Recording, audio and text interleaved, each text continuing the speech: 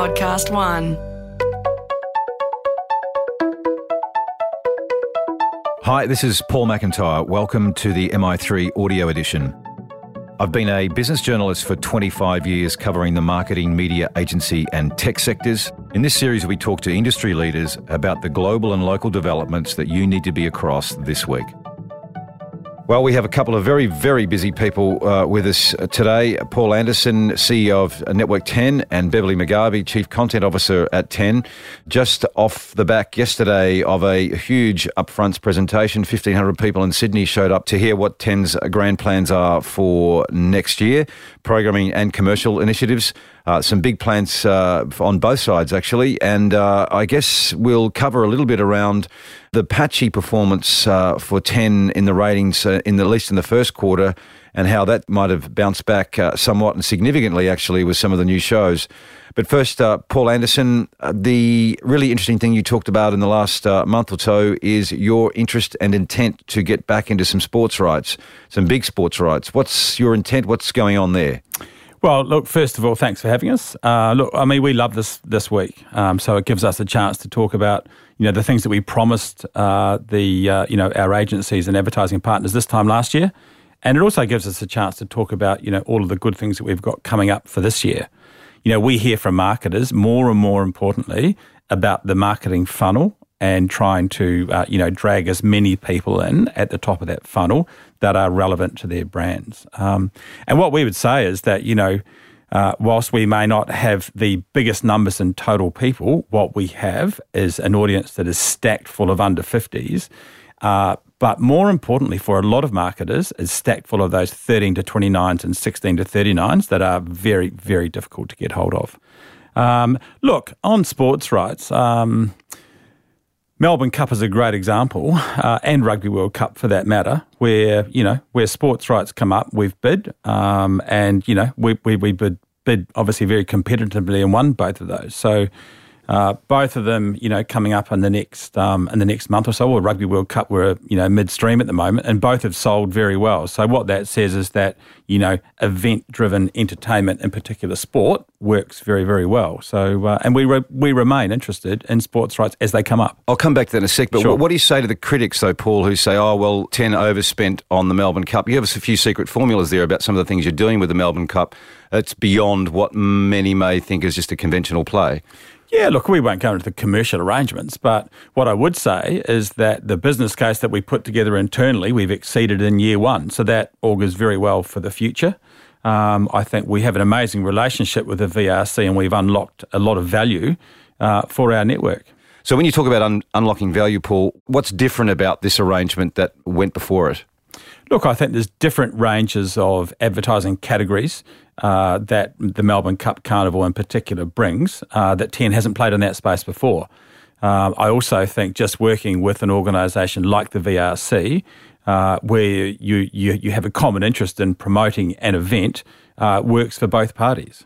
Yesterday was a big day. On the commercial front, you've got a bunch of initiatives, including some new data alliances, bringing back Buy 10. That's a flashback from, the late 90s, I guess, was it? And it's back. It's a good one, though. It's a good one. Well, it was good then and it's now coming back. So just run through for marketers and the media or the marketing and media agency community, the key things that you said to the market yesterday in your presentations on those commercial initiatives. Data first, I guess.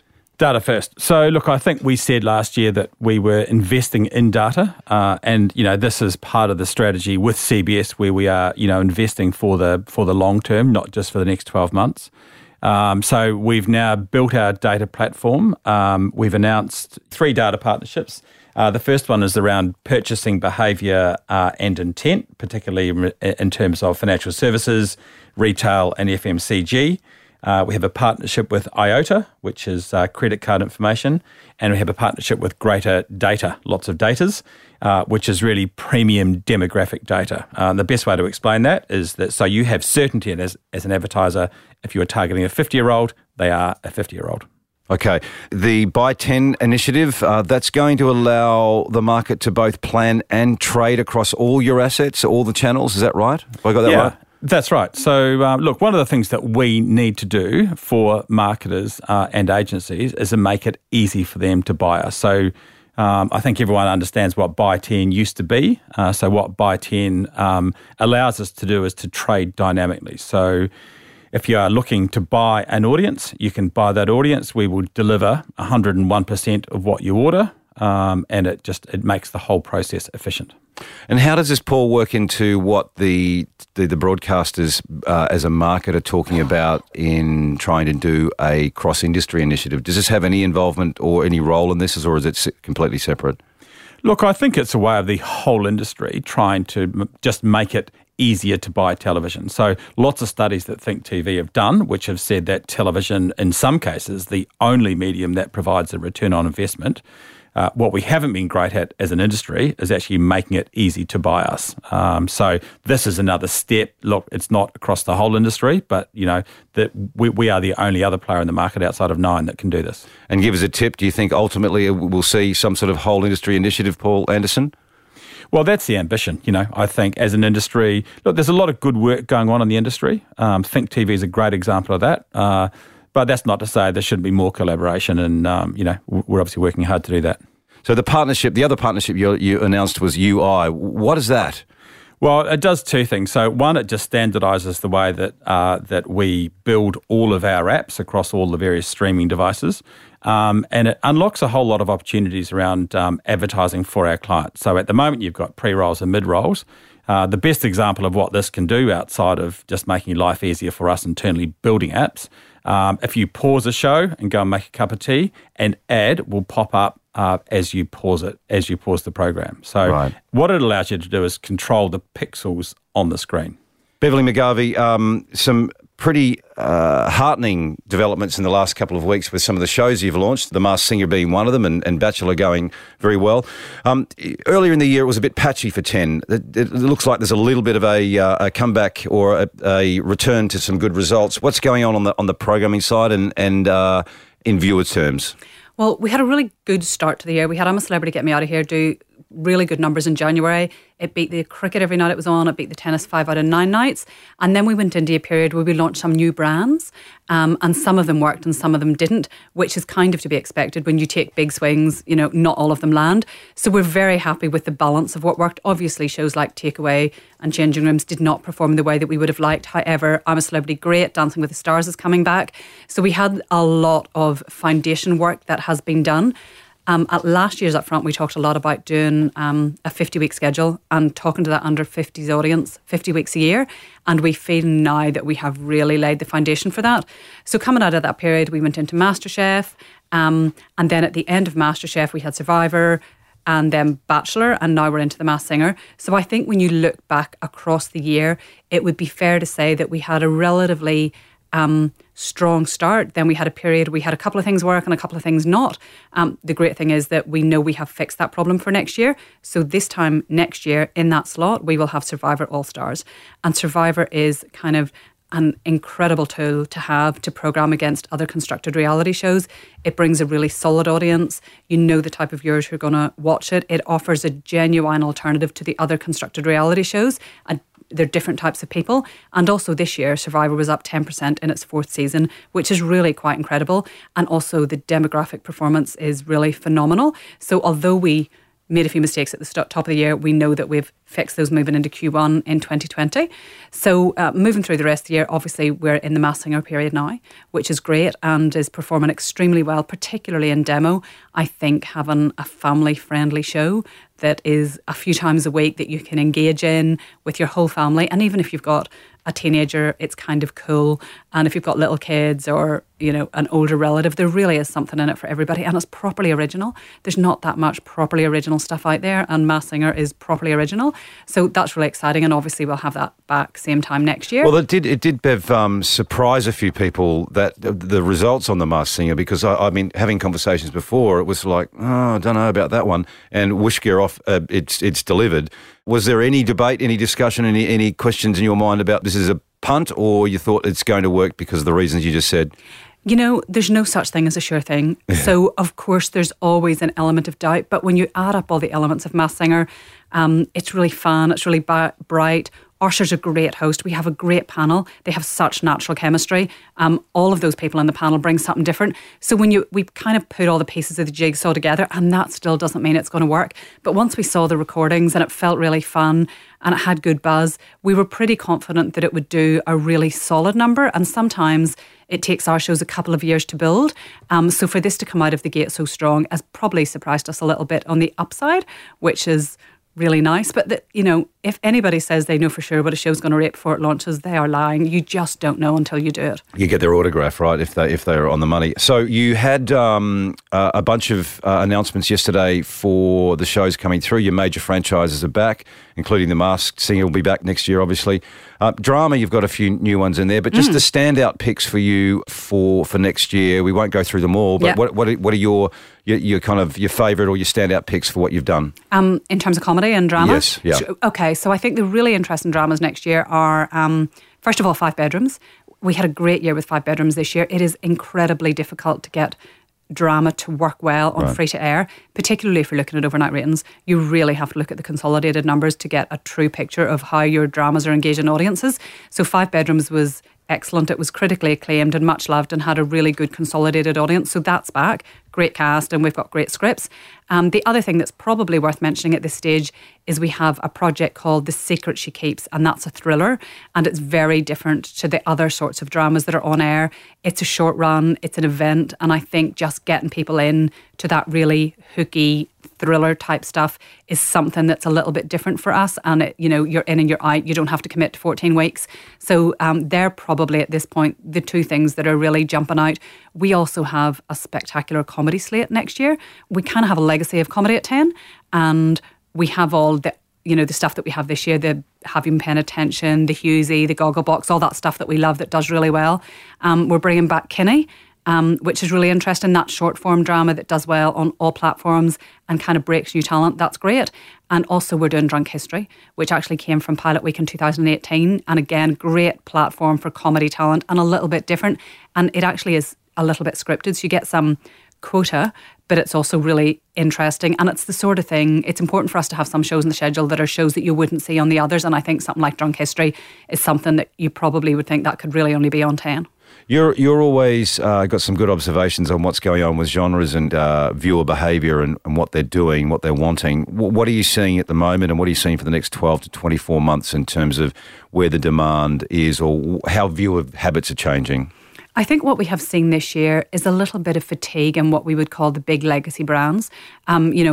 Us and 7 and 9, we've all seen that. So I think in order to keep your schedule fresh, you have to have an interesting mix of shows at all stages of their life cycle. That's not necessarily a genre thing, but I think, we have Masked Singer, 9 had Lego Masters. You've got to have shows that are new, as well as shows that are kind of mid-cycle, things like Bachelor that have been on for, 6 years, and then the really mature brands, your MasterChefs and your Blocks and those sorts of shows and your MKRs. So for us, it is about the mix of freshness and familiarity that really keeps people interested. Within that, in Australia, there is still a massive audience for constructed reality. And I think the reason for that is, first of all, you see Australians reflected back at you doing different things, but there is such a wide range of really quality constructed reality in Australia that the genre is much bigger than it is in other markets. So you get dating, you get cooking, you get singing. So you get all different sorts of things. And I don't think that trend will discontinue next year. I think audiences in Australia particularly have an appetite for those constructed reality shows. To a degree, they're kind of soap operas in a way that you see a group of characters and you see their story, but there's an end point which is quite satisfying for audiences. The real challenge in free-to-air is to engage audiences in scripted content, and I think we just have to accept that the overnight ratings for scripted content are never going to be what they once were. But if people choose to watch 5 Bedrooms on 10play, then we are good with it, and we design shows in that way. I think we also have to be clever when we design story arcs, etc., that we acknowledge that some people might watch 3 episodes together, not just 1 and not 8. You have to really think about the cycle of how people are consuming your content. So that's probably a particularly scripted thing. But the other thing that we're seeing this year, particularly with Masked Singer, is the 7-day numbers for reality shows are really starting to build. 7-day numbers for constructed reality, like Bachelor, have always been excellent. But for performance shows, it's been slightly different. So Masked Singer has a very solid overnight audience, but also a spectacular 7-day audience. So there are people who are watching it on 10play, probably so that they can engage in that social guessing game buzz. So you're really starting to see the numbers lift on the other platforms now for effectively everything. And it used to be genre specific, and now it's virtually everything. So this is the big issue, right? It's consolidated and cross-platform, your multi-platform audience numbers.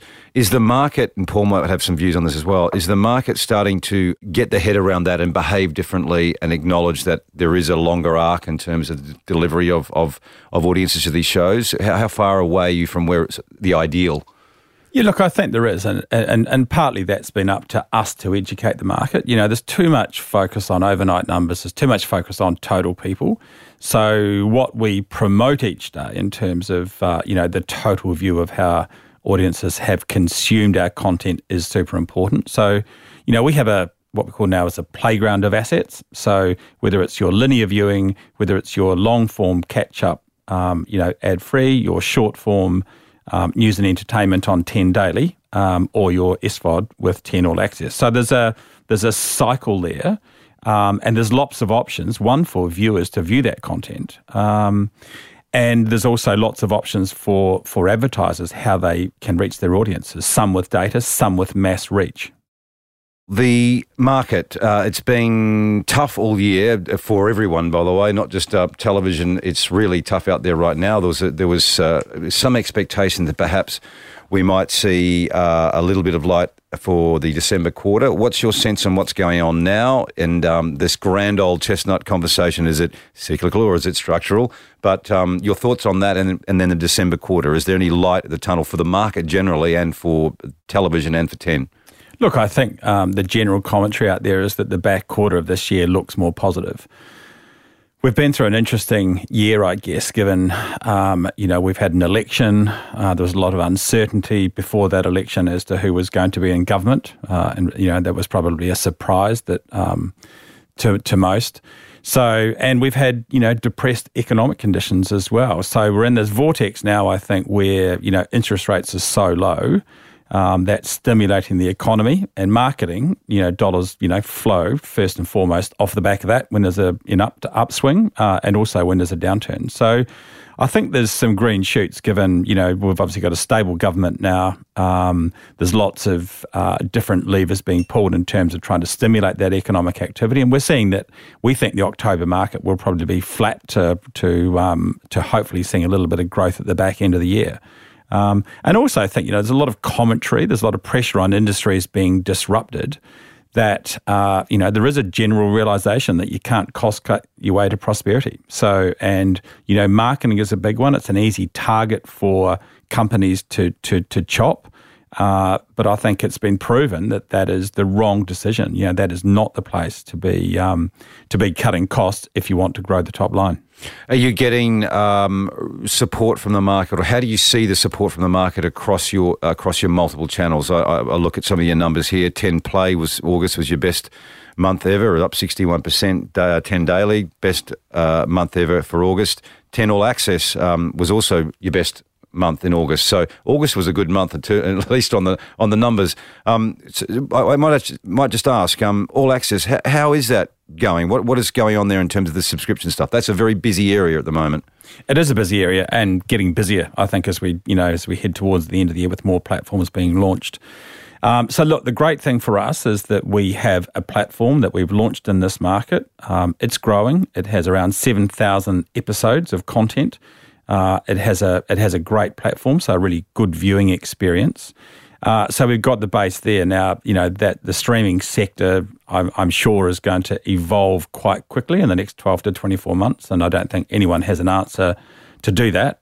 But what we have is a place at the table, and we have one of the biggest media companies in the world that's the architect of that platform. And we're part of that play. And so the content strategy for that, I guess, in terms of getting subscribers, it's all about the content. You see a lot of the streaming companies use the fancy news shows to get customers on, but interestingly, it's mostly a lot of the back catalogue that drives consumption in the end, is 60-70%. Even on Netflix, as I understand it, there's big back catalogue, but the news shows get the people in. What is that's a really good point. And, I think we've just announced in this last week that, we've just bought Friends for our multi-channel. So we've got Friends and Seinfeld now, which are two of the biggest streaming properties in the world, and they're on free-to-air television.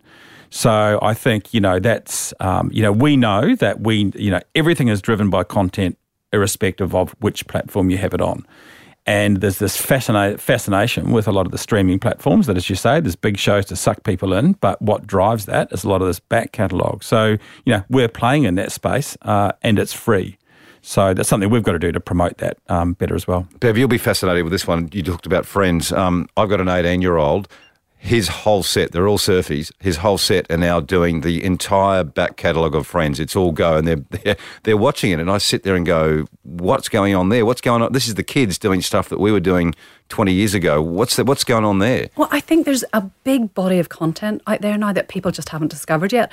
Like younger audiences are discovering The Office, they're discovering Seinfeld, and I think that's one of the great things about the multi-platform play that we're all making at the minute. I think you can surface content that we wouldn't have been able to surface a number of years ago. So once something was done, it was done. And there's amazing series that younger audiences just haven't seen. So as Paul said, we have Friends and Seinfeld on our free-to-air multi-channels, but also there's things like every episode of Survivor on All Access. So you think how many series of Survivor there are, and how, those epic series with Boston Rob and all those sorts of things. Like new audiences can now discover that because of the way that the new platforms are kind of trafficking on audiences around things. So something like, your 18-year-old will find Friends and go, fantastic, there's 10 series of this I've never seen. So I think it's a really good opportunity to utilise inventory in the way that we haven't been able to, content inventory in the way that we haven't been able to before.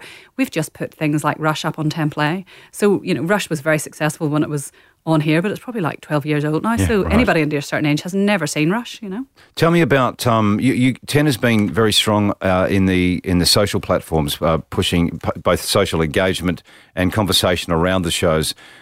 Is that continuing? And I'm really interested to know, what is the strategy there? Is it a marketing strategy, and does it bring viewers back to whatever 10's platforms are there? Does it get them back, or are they staying on the socials and just consuming there?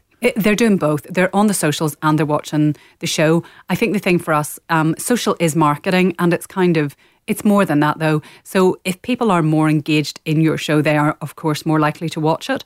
And if they watch 3 minutes of it and it's great, then they're more likely to watch 20 minutes of it. So I think you've kind of got to be bold with the social stuff and put your content out there and believe that the content is strong enough that it will bring them back. And the evidence that we have is the bigger a show is on social and the noisier it is, generally, they do come back, unless it's a very particularly niche brand. But things like The Bachelor go really well on social. Survivor goes really well on social. The Masked Singer has, of course, gone nuts on social.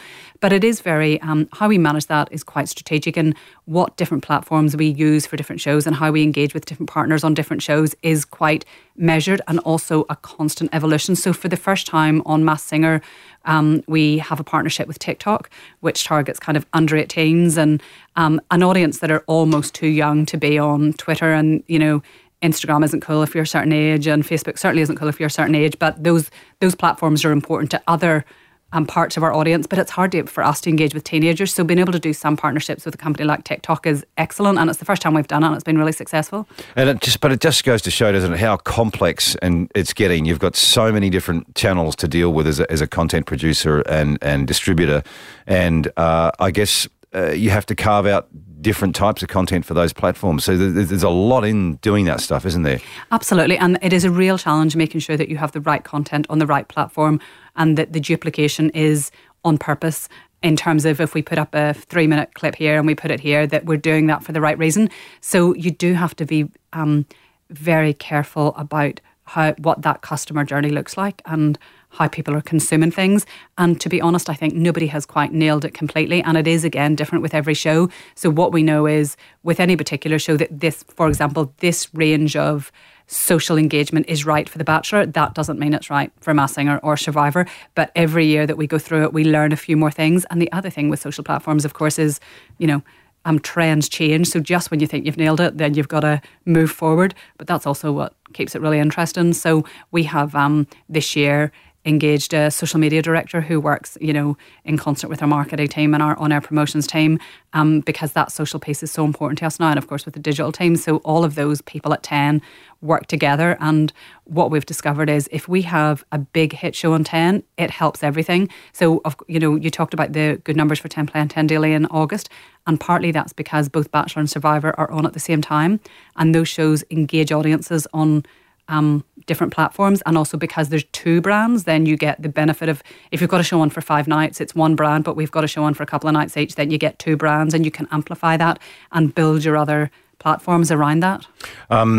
Bev talked about constructed reality, Paul, and one of the strengths of 10 is some of these brand integrations that you do. And for next year, how are the brand partnerships looking? How are the partnerships with marketers integrating into the shows or around the shows?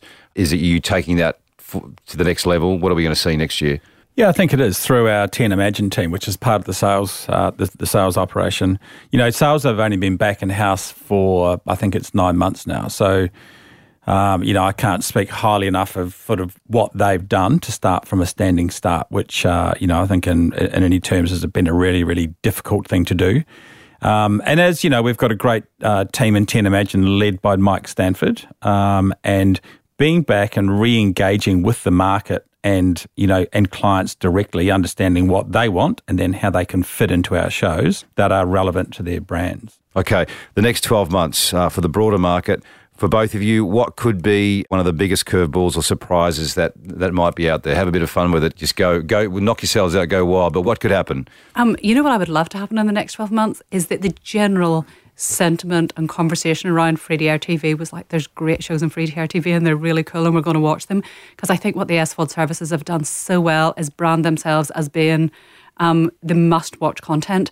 And, when you talk to people, they can name 3 shows that they watch on an SVOD service and they can name 20 shows they watch across 7, 9, 10 and, the free-to-airs. And I think we have not done a good enough job at marketing ourselves to consumers and being brands that feel like they're really engaging for audiences. So I would be thrilled and excited if people in the street were going, I'm going to watch free-to-air TV, it's really cool. So it might be a curveball though. I don't know if it's going to happen. But it is a great point. It's a great point. So, hey, listen, you guys have got to go and do some more important stuff than talk in a studio for the next day. So thank you both, and we look forward to seeing what happens the next couple of months with 10. Thank you. Thanks. MI3 Audio Edition was presented by Paul McIntyre and created in collaboration with Podcast One Australia. Producer Jennifer Goggin, music by Matt Dwyer. For more episodes, go to podcastone.com.au or search MI3 Audio Edition on Apple Podcasts and hit the subscribe button to get a free notification every time we release a new episode.